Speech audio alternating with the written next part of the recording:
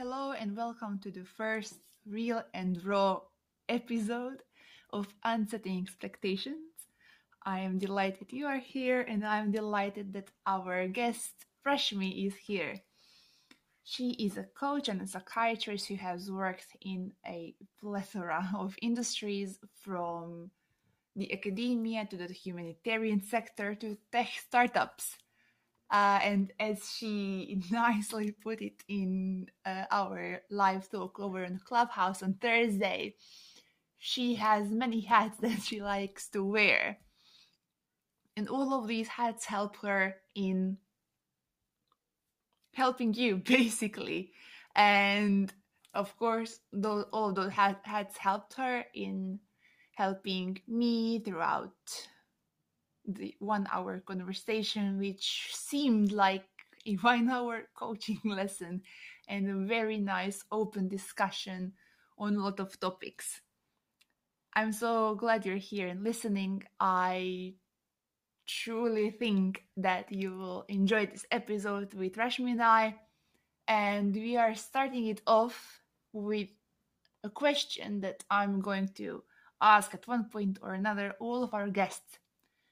What does unset expectations mean to you, Rashmi? For me, it was external starting, and then actually it was a parallel internal process. Yeah. What I especially relate to is this letting go of titles. Yeah. Because as someone who's basically a generalist, I really struggle with figuring out where my place in the world is, because for a lot of people, it's really straightforward. I'm a doctor, I'm a lawyer, I'm something that almost like people identify with 100%, whereas I didn't have anything that I related to for 100%. It was a lot of things in a small percentage. Yes. So basically, for the 26 years of my life, I was trying out new things, thinking that I need to try a lot of them before I land on this is my one big thing that I am supposed to be good about, one thing. Yeah. And just like a couple of months ago, I was like, you know what, like, forget this. Yes. I shouldn't try and fit myself and squeeze myself into one box.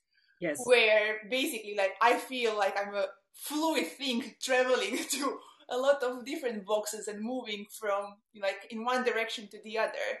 And that realization was something that I felt unlocked me internally so that I can show up externally. And that's kind of the reason why I started writing and now doing this for Unset Expectations, because I realized that for like 98% of my life, I was going through the grain instead of kind of against the grain of what the society expected of me instead of what I expect of myself.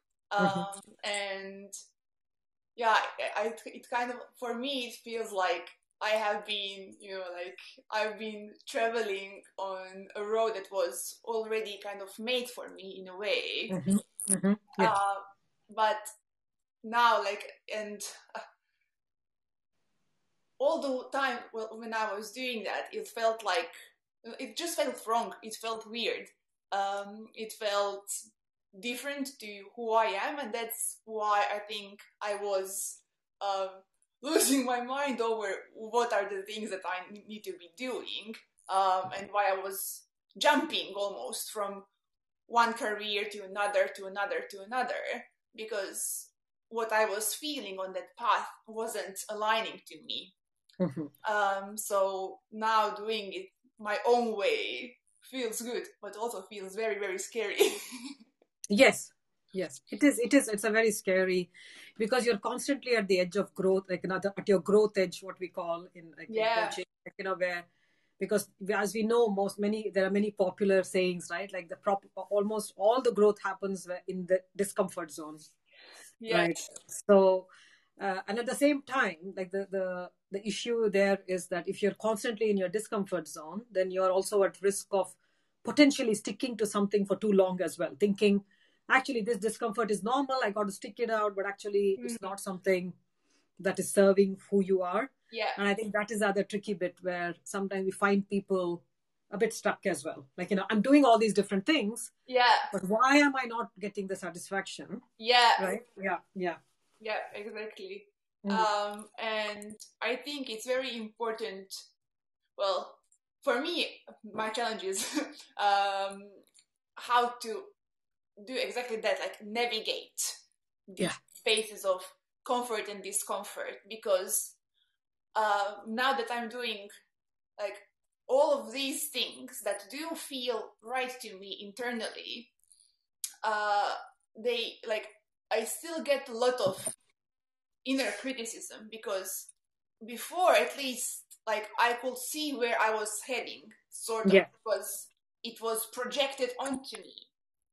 But now, like it's like in a tunnel, basically, because like you have no idea what's happening around you, and that brings a lot of uncertainty. And then the uncertainty feelings bring out the what am I even doing? Am I doing this right? Who am I to think I can do all of these things? Because you have no way of knowing and seeing what you are building towards and what's ahead of you.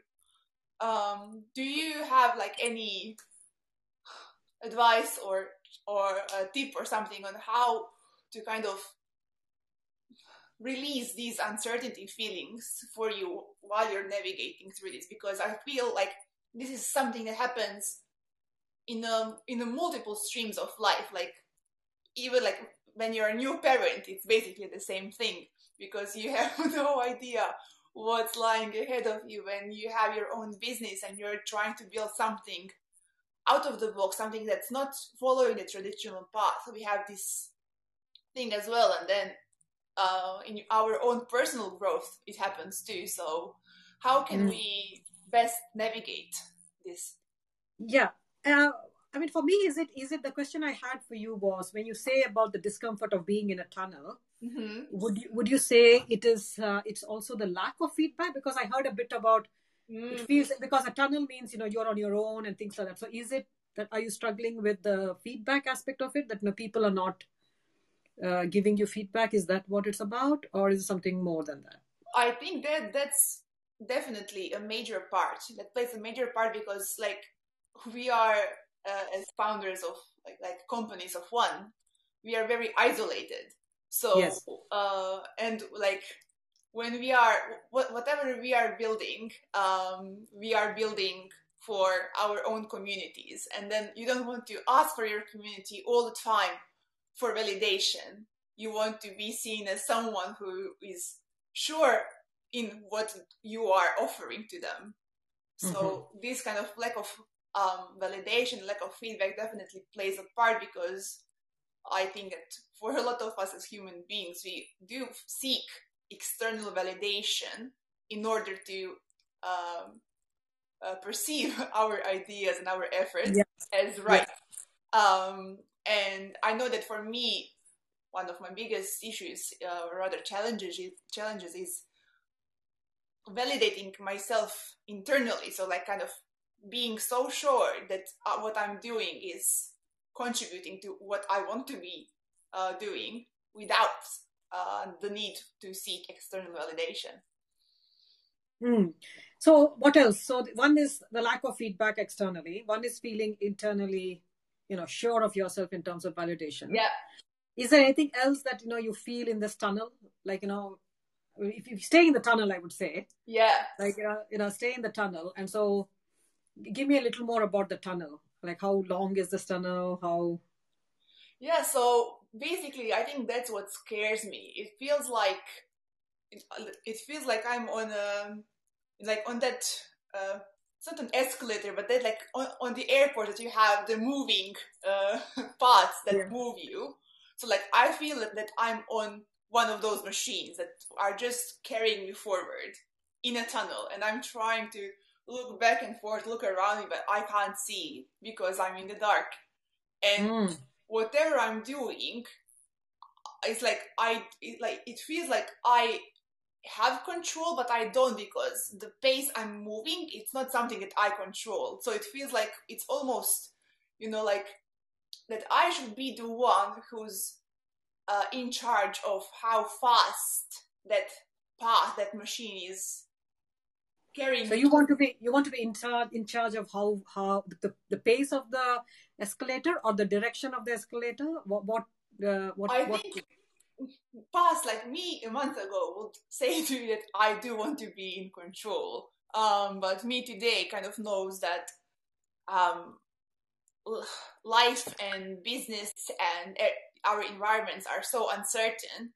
It doesn't kind of make sense for me to expect that I will have control 100% of the time. What I think is an issue is that there's no communication between my internal system and the internal system of the machine that's propelling me forward, right? So I have no idea what pace I'm moving, which direction am I heading forwards or backwards?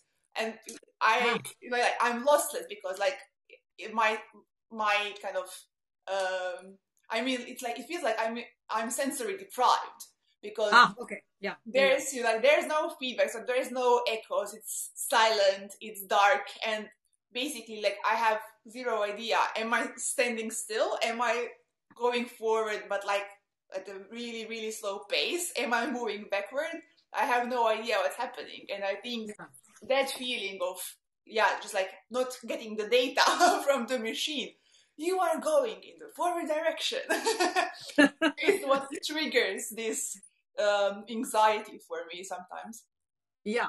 So it's the pace, it's the going, you don't know which the direction of flow, and that brings you the anxiety, right? Yeah. And what do you think that anxiety, what meaning are you giving to that anxiety, I wonder? Oh, so again, before, I will say, like, before it would eat me up alive. Okay. Yeah. Because I was always thinking about all of these feelings of uncertainty and anxiety as negative ones. Mm-hmm. Today, I think about them as feedback, basically. So I try to sit with the anxiety and say, okay, so is this anxiety that doesn't feel good, like that something's wrong? Or is this anxiety that something's right and I'm just moving out of my own comfort zone so quickly? So that's the thing that's overwhelming me, because like there's a difference. When something's not right, that means something's not clicking and I should rethink what I'm doing in my business. Whereas when the anxiety is there because of the excitement, basically, and because of like there's a lot of adrenaline and everything happens. Yes. But sometimes, like to me, like kind of the excitement and the stress feel almost like same thing. Yeah. Same thing. Yeah. And like it's really hard to figure out, like, is this a good thing? Is this a bad thing? Am I scared or am I excited, or am I both? Yeah. But what would be another possibility that you would love to explore on this escalator, along with the anxiety and the excitement, right? Are there any other possibilities on this escalator? Yeah, so like something that I'd love to be able to explore is, how do I feel joy or pleasure? Yeah. Because my journey of healing and understanding myself and understanding my own expectations began because I didn't feel joy or pleasure or satisfaction from what I was doing earlier in my career. And then I said to myself that I will now intentionally design my life and my business so that I feel calm and joy and pleasure and happiness and all of these things. But because throughout my entire career, I was only used to excitement or fear. Yes. It's now hard to kind of find and ignite these feelings of joy and pleasure? Like, how do I find this in my business? How do I facilitate this as I navigate my life? Yeah. How do you find it, right? But in terms of the joy, where do you feel the joy when you feel joy? In your body, I mean. In the body. Well, for me, it's a lot in my gut area, and then it kind of climbs up. So like I feel like my stomach is going to explode. So then it like ramps up and goes to the heart, to the smile, to the hands. I'm very like flowing with my limbs when I feel joy and excitement. Yeah, so I'm wondering how can you make this escalator a floating one, right? So that it gives you the joy. Like that's what comes up for me as a visual. Like like something about and for me the heart of it is the uncertainty bit, right? You've got it up in various ways, right? And there is this something about control, which is just neurologically we are wired for that. Like our brain wants certainty. Right. And so all I would say is that to embrace that, almost embracing the anxiety and checking in with it as saying, what is it trying to tell me, rather than, where we get, I shouldn't be feeling anxious about this, That's just actually anxiety is normal. Right. And then there is a whole perspective of, if I'm going to be on this escalator, definite escalators usually are forward. Like I don't know of any escalators that go backwards. Right? Yeah. So it's interesting for me that you said that. So you're definitely moving forward. Yeah. Right? Potentially, you don't know where it's going. Yeah. But you want to bring joy, and you moved your hands around when you said that, right? When you said, there's a joy, and I feel floating. Then there is almost like, maybe this is an escalator which is free floating, which is. And the journey will reveal itself. Like the destination will reveal itself, right? Yeah. And all that you need to do is kind of keep checking in with your body and seeing, okay, I'm feeling anxious. Oh, actually, I'm feeling excitement. I'm feeling joy. So kind of embracing that and seeing what is it signaling. Because a lot of our signals from childhood, especially for women, I would say, is, anxiety and everything is based on perfectionism, or kind of you have to be the good girl, or you have to do this right. And especially like I always keep saying, if you have any kind of intersectionality in your experience, if you're a woman of color, or you are the first person in the family to go to university, or your body type doesn't fit the norm of the thin white woman, or you come from, let us say, a family where achievement was very highly rated, where it was, or a family where there was a lot of dysfunctional kind of, behaviors, right? Yeah. Or you're an introvert. So there's data out there to say that shapes all of our experiences and the way we are open to uncertainty and we seek certainty. Yeah. So that's why I say that it's a universal experience, but it's a very personal journey. All of these things that we experience, and so that is something, if we acknowledge, if you acknowledge your own experience of intersectionality as you were growing, then potentially there will be newer kind of doors opening for you in terms of how you view this journey. Yeah. As definitely scary. Like, let's not avoid that, is what I'm saying. Yeah. But not debilitating. It's not crashing you. It's not crushing you or crashing you. Yeah. Yeah, I love the phrase that it's a universal experience, but still your personal journey. And that, like, I almost, like, when you were listing everything that influences, I was like, check.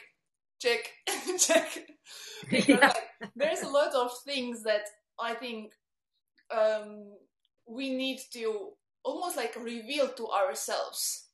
I know for me, once I started fighting or rather facing all of my demons, that was a very hard thing to do, because I've spent the majority of my life to date running away from them, and that was my big problem. Like, I was self-aware enough, knowing that if I don't remove them from in front of me, that I won't be able to go forwards.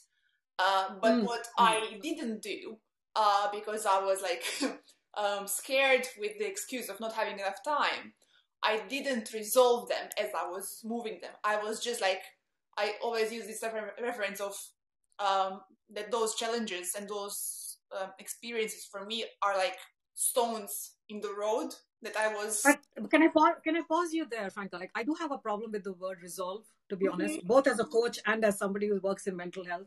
Yeah. Because I think there is a lot of emphasis, and this is very much a capitalist and patriarchal thing. So this is like my bugbear as well, where we have to resolve everything in a nice little and tie it up in a nice little bow and keep it aside. Well, actually, the reality is we have to grow around it. Yeah.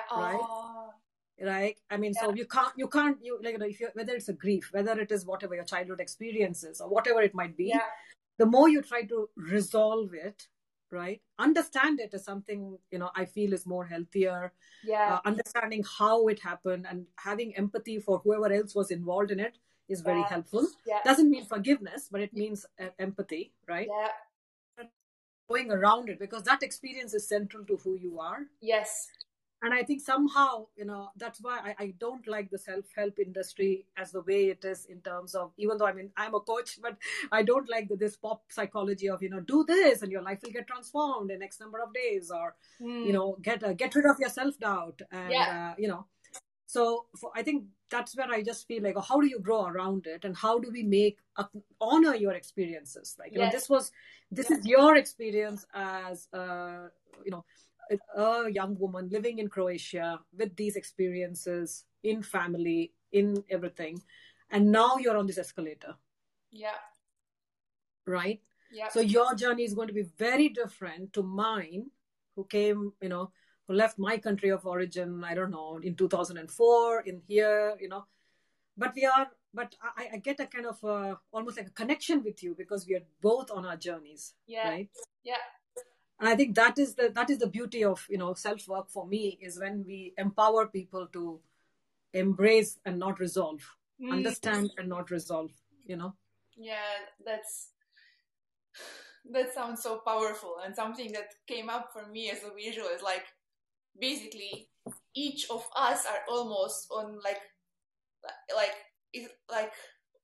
in our own bubbles of the escalator, and we have there are a lot of bubbles. So you have your own bubble, then there's mine, and then there's who else is with us. There's Liana's bubble, there's Antonio's bubble, and Sarah's and Jill, and that's why we can feel this connection that you mentioned, because we recognize that we are having this universal experience, but the steps of the escalator are made by our own personalized experience. Those that we embraced and threw around through by moving. And that's exactly it. I know that a lot of work in my own therapy sessions in the last year were about I was hesitant to be empathetic to the other parties of my experience, because to my mind, I equated empathy with forgiveness, and I didn't want to give them that satisfaction of being forgiven. I know exactly what you mean, because that's what it was when I was in therapy, that my therapist first said, Rashmi, you can be empathetic and you don't have to forgive. And for me, it was like a mic drop moment. I was like, boom, wow, is that possible? I didn't even know that was possible, But it's like, of course it's possible, And so, so it's not like I have forgotten whatever happened, but I want to move on, right? So I want to grow around that experience. And if that means that the way I interact with those parties or those people changes, then so be it. But that's not a reflection of what it did to me. That I'm just forgetting and I'm moving past it. Exactly. Oh, and now, so before the visual, that how the visual looked for me is like, I had these stones and pebble stones of my experiences that I was ignoring by putting them in my backpack, but they were still carrying me down. And 18 months ago, I was like, I think it's time for me to open the backpack and look for what's inside. And what I realize now with by speaking to you is that I didn't simply took out the stones, looked at them, and then put them aside. I kind of extracted myself from the experience inside, looked how it is on the outside, and then kind of, grew around it. So like I don't feel almost imprisoned in the experience anymore, because before I was making myself the main character, or the main villain of the experience. I took a lot of blame on myself, thinking that the experience was there because I did something wrong, or because there's something wrong with me. Whereas now, because I was able to extract myself from the inside of the stone and look around it and look it in context of the entire environment, that's what helped me to find even more strength and power in myself. And what do you want to do with the stones now then? Yeah, so like what I feel like that I've done so far is that I took them and then I painted over them, like I turned them into art. That's how that's how it feels now. I still don't have a place for them though, and I don't know, do I need a place? Like, do I keep a shelf like this one and then put them on the shelf? But what if you kind of give yourself the flexibility that you can keep the stones at different parts in your home, physical home? Maybe in this season of your life, the stones belong, I don't know, on the mantelpiece in the living room, and maybe at some other season of your life, it goes to your kitchen because it's nurturing you. Maybe it goes somewhere else, or it just remains on the mantelpiece, like, because those experiences kind of change color and flavor in different parts of our lives, right? So when we are younger, it means something else. And I'm definitely, closer to 50, so I'm much older than you in that way. So I think that is what I have learned, is that some of the experiences which felt very charged for me when I was younger, now it feels I don't know, much more hazy. Like it still is an experience, and it's still, I'm not happy that it happened. Yeah. But it doesn't kind of define me as much anymore. Yeah. Yeah. My definition is around it now. Like it's part of me. Yeah. I've incorporated it, but it's not anymore the stone that I carry on my back, on my backpack, as if you know what it's there, and and it's almost like it is there on my mantelpiece, and it continues to stay there for me. I look at it, and that's it. It doesn't do anything else for me. I will not carry it. In fact, I know some of the situations where those stones might actually harm me. So it's almost acknowledging that, okay, what I'm going to do next is going to be very scary. I'm getting on the escalator. So potentially my mom's voice of, why did you leave medicine? You are so ungrateful. Hardly anybody gets into medicine in your pool, in your cohort in school. That might harm me as a business owner. Yeah. Right. So it's almost like just acknowledging that, okay, those thoughts will come. Yeah. It's their job to come. So I'm not going to resist it, but it has to pass. It has to come through me and pass. Only then I can move forward in some ways. Right. Yeah. I think one of the most challenging things in that way was not catching all of those thoughts and holding on to them as they come. Because what I found that I was doing a lot is that I was overthinking and overanalyzing. I was trying to resolve them. I was trying to get down to the root of it. And sometimes, like, I know now, and you put it also so nicely, that like I just didn't connect the word resolve with the experience that I was having, but it's 100% it.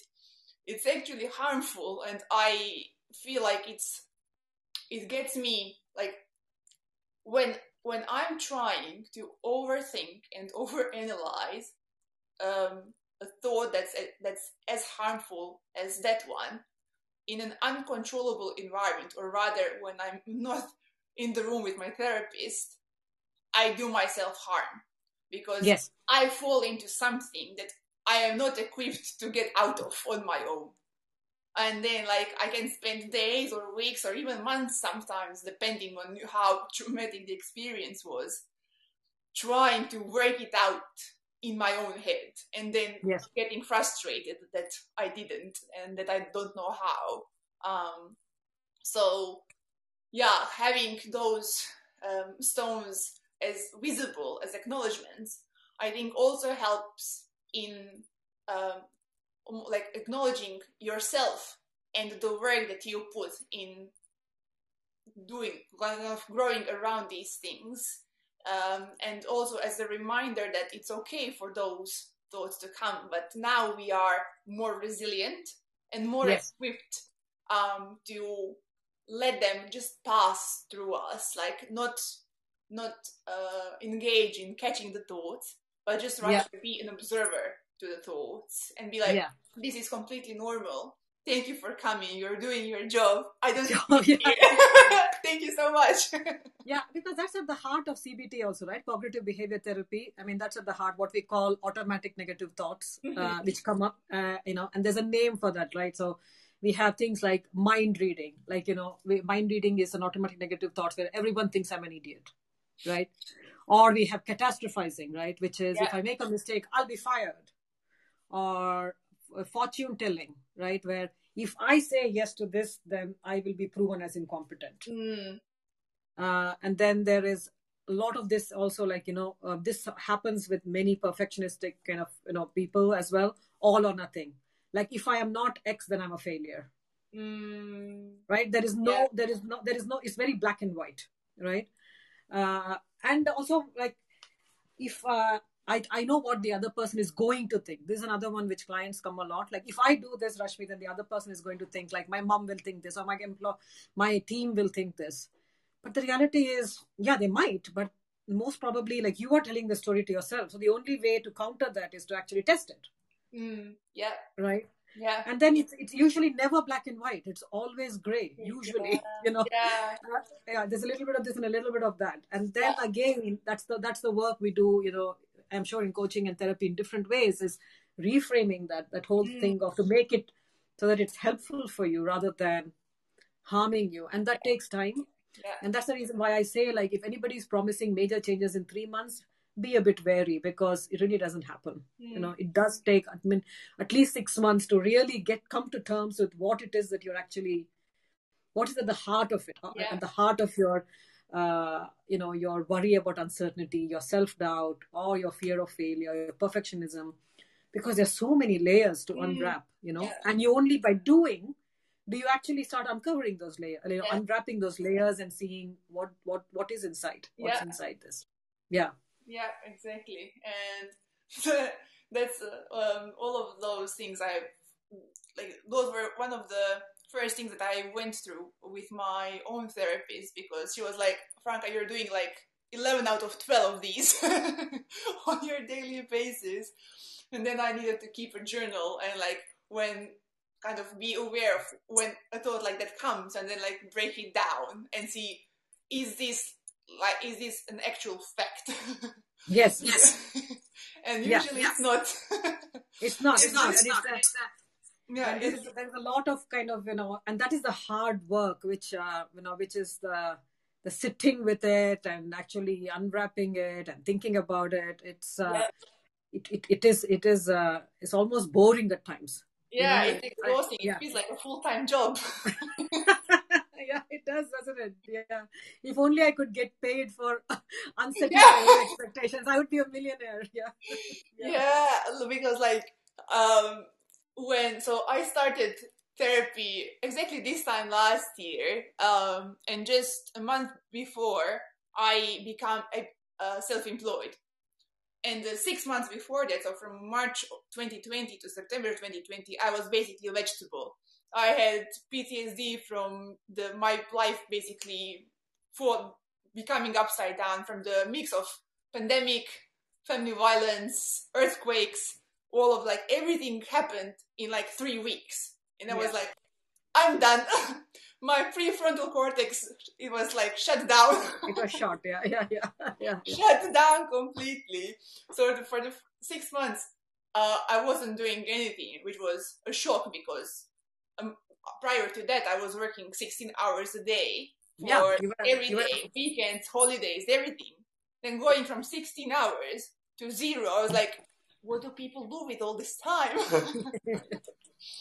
And as I was starting, to basically learn how to be a human being instead of a machine and how to start taking care of myself, like washing my feet and making my bed and having a routine instead of having every day to be different and chaotic, I started to kind of unravel all of these things that I was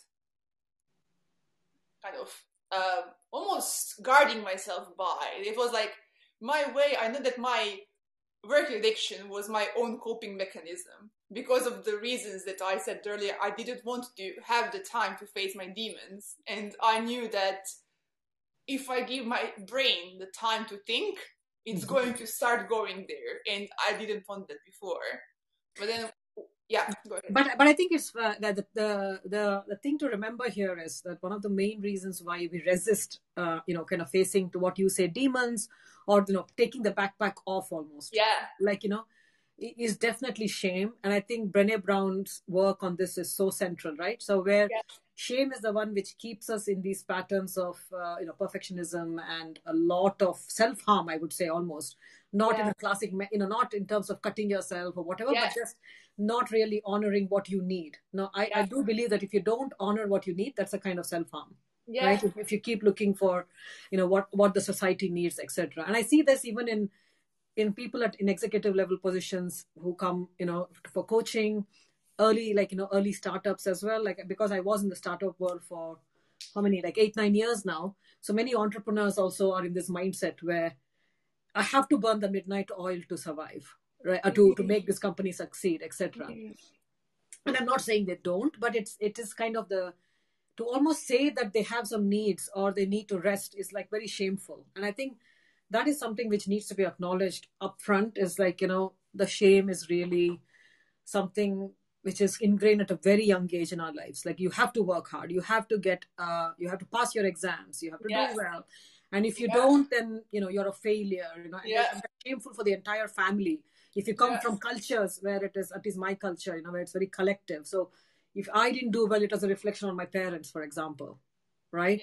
That they were not good parents. And that's a lot of emotion to carry as a young teenager, or even when you're in medical school, for me, And so you kind of just start thinking that, it's always the highest level of achievement. Yeah. You don't even think about whether you're happy doing it or not, right? Exactly, so it's a shame of, that you have, how heavy is my backpack, is a good metaphor. And I don't want people to know how heavy my backpack is, because I'm going to feel judged by it. Like, I'm assuming they're going to feel judged by it. Yeah. But actually, like, as you will be learning in therapy, and I did in my own therapy as well, is that actually you're judging yourself first, right? Yeah. And so when you stop judging yourself, you do reduce caring about other people's judgment as much. And for me, the amount of almost self-criticism I had, it shocked me. Like, when the mirror was shown to me, that, this is how you're treating yourself, right? And I think that is the mirror I try to show my clients as well, is like, what you're thinking others are doing, you're actually judging yourself. Like, how can, do you really want to be this harsh to yourself? And that's when there is, within about 2 or 3 sessions, there's an aha moment for them, saying that, oh my God, like, this won't work. Like, my company won't succeed. Or even though I'm in my senior executive position, like, I'm not going to be happy, you can be happy. You can be much more in sync with what you like and what you value, and still be an executive and still be a CEO, Yeah, you don't have to be in this thing of this burden of carrying this backpack and worrying about it, Yeah. 2 things come up for me. And the first one is, because of these expectations that are conditioned almost upon us, like from the society or from our families, I can say from my own experience that the reason, like, my problem is that I don't feel accomplishment in the things that I've accomplished. Like, I don't feel joy or pride or satisfaction of them, and because of them. And I think primarily because they were expected of me. Like my family held the highest standard for me, and because I've always achieved it, the benchmark just went up and up and up and up. And now, like, everything that I accomplish down here doesn't matter for me because I've done it. And then my next kind of thought in error almost is thinking that because I've done it, everyone else can do it, and everyone else is already doing it. So it doesn't make my experience and my accomplishments special. I'm not smart, I'm not intelligent, it's just a normal thing to do. And a nice kind of helpful, rather, visual that my therapist helped me with, she said, like, if we have the normal distribution, right? I was comparing myself to the 95 to 100%. And I was like, I was normal distributing those 5%.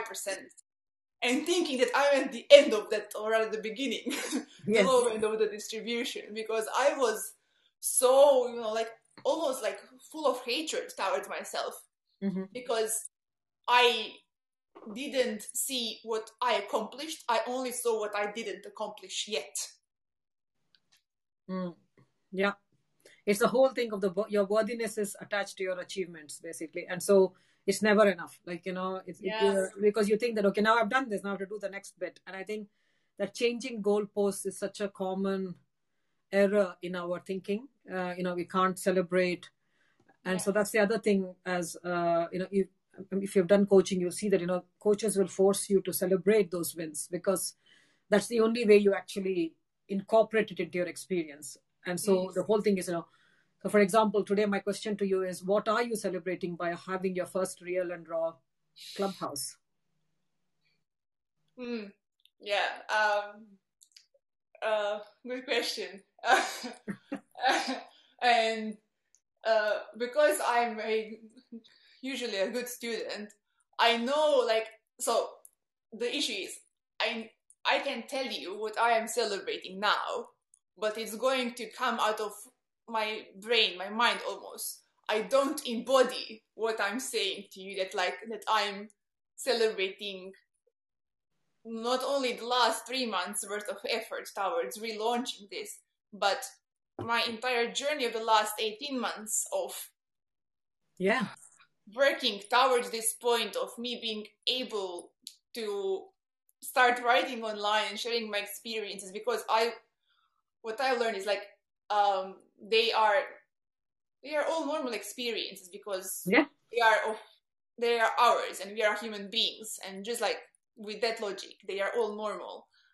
We attach shame to them because we don't talk about them, and when something's not talked about, then it brings, like, a lot of bad feelings, and it's like we start associating feelings of faultiness and shame with our own experiences. And that's why this exists, basically. That's why we have the Real and Raw on Clubhouse, and why there are articles published on the website about to normalize experiences like these and show to others that we are not isolated in our own experiences. Like, a lot of people in the world go through them. Sometimes even exactly the same ones, because that's just statistical probability. But kind of my next step in my own work and personal growth is finding, or rather kind of reigniting the connection between my mind and my body. I often say that I feel like I'm a Frankenstein, because I know that my head lies on my body. They are connected by my neck, but I don't have the connection. But on a rational level, I know that I should be proud of all of these things and celebrate them. But I still don't kind of feel it on the inside, and that's something that's on my plan to work towards. I think this is the concept of what we call as embodied cognition in neuroscience, and this is like quite a big part of leadership as well. Where you kind of actually work with very quite, leaders at all levels, not just, executive level positions, I would say, or even regular people like you and me, thinking about actually connecting that's why I asked, like, how do you feel? And you were talking about that anxiety and excitement, about that feeling coming from your stomach and exploding. So, if you're working with a coach who understands that, that's like magical work where you actually really connect with your somatic embodied experiences and link it to what thoughts are coming up. Yeah. And that is quite a mic drop moment for many people. And and they almost stop themselves. Like for me, when I start getting irritable, I know that whatever conversation or whatever decision I'm about to take is not really is not aligning with my values or with what I want, even though it seems like a fantastic opportunity. Yes. Right? Yeah. And so then I really have to pause. And it is very irritating because I wish I could just say, oh, there's a fantastic opportunity. I'm going to get paid this much. Let me just say yes. Right? Yeah. But then I'm irritable. Like I'm not happy with myself. I'm just snapping at my daughter. And then I'm like, no, this is my body telling me something. And I can feel there's a kind of a tension in my head. The muscles at my upper back are a bit stiff, Yeah. And I'm holding it there. And, and so, but this has come really after years of ignoring it. So it's amazing that, I wish I had done this at least 10, 12 years earlier in my life, like not in my 40s, So because that is mind changing when we start actually listening to our bodies and saying, something is wrong here. Then it's not that you have to run away from a situation. Yeah. But then you take that knowledge and either negotiate in that situation in a way that serves you as well, or change the point of view in the conversation. Like, there are different ways of almost, of using that knowledge, I would say. Yeah. And I will say, and you can correct me if I'm wrong, to anyone else who feels like me, like there's no connection, like it's a one-way communication, like you're trying to sign in, but you can't, you're not allowed, like there's nothing coming back. I could say that for me, I have a blockage, and that's me still not like my next phase in EMDR therapy, basically, where I will work through my traumatic experiences of being constantly told off, and my kind of experiences almost exclusively with male authoritative figures who have constantly like put like shame and feelings of unworthiness, and you won't achieve anything in your life down on me. Yeah. So because I still embody those, I don't think I will be able, like, that's why it's hard for me to tap into, I feel achievement in my entire body, not only like I know I have achieved this in my mind. So for anyone else who feels the same way, it's possible. It takes work, but like the important thing to know is to be self-aware about what your blocker is. Yeah. Like who is silencing your own voice, or rather whose voices you are hearing instead of your own. Yeah. And there are therapies or other methods such as EMDR, which has helped me immensely to kind of to be where I am now mentally.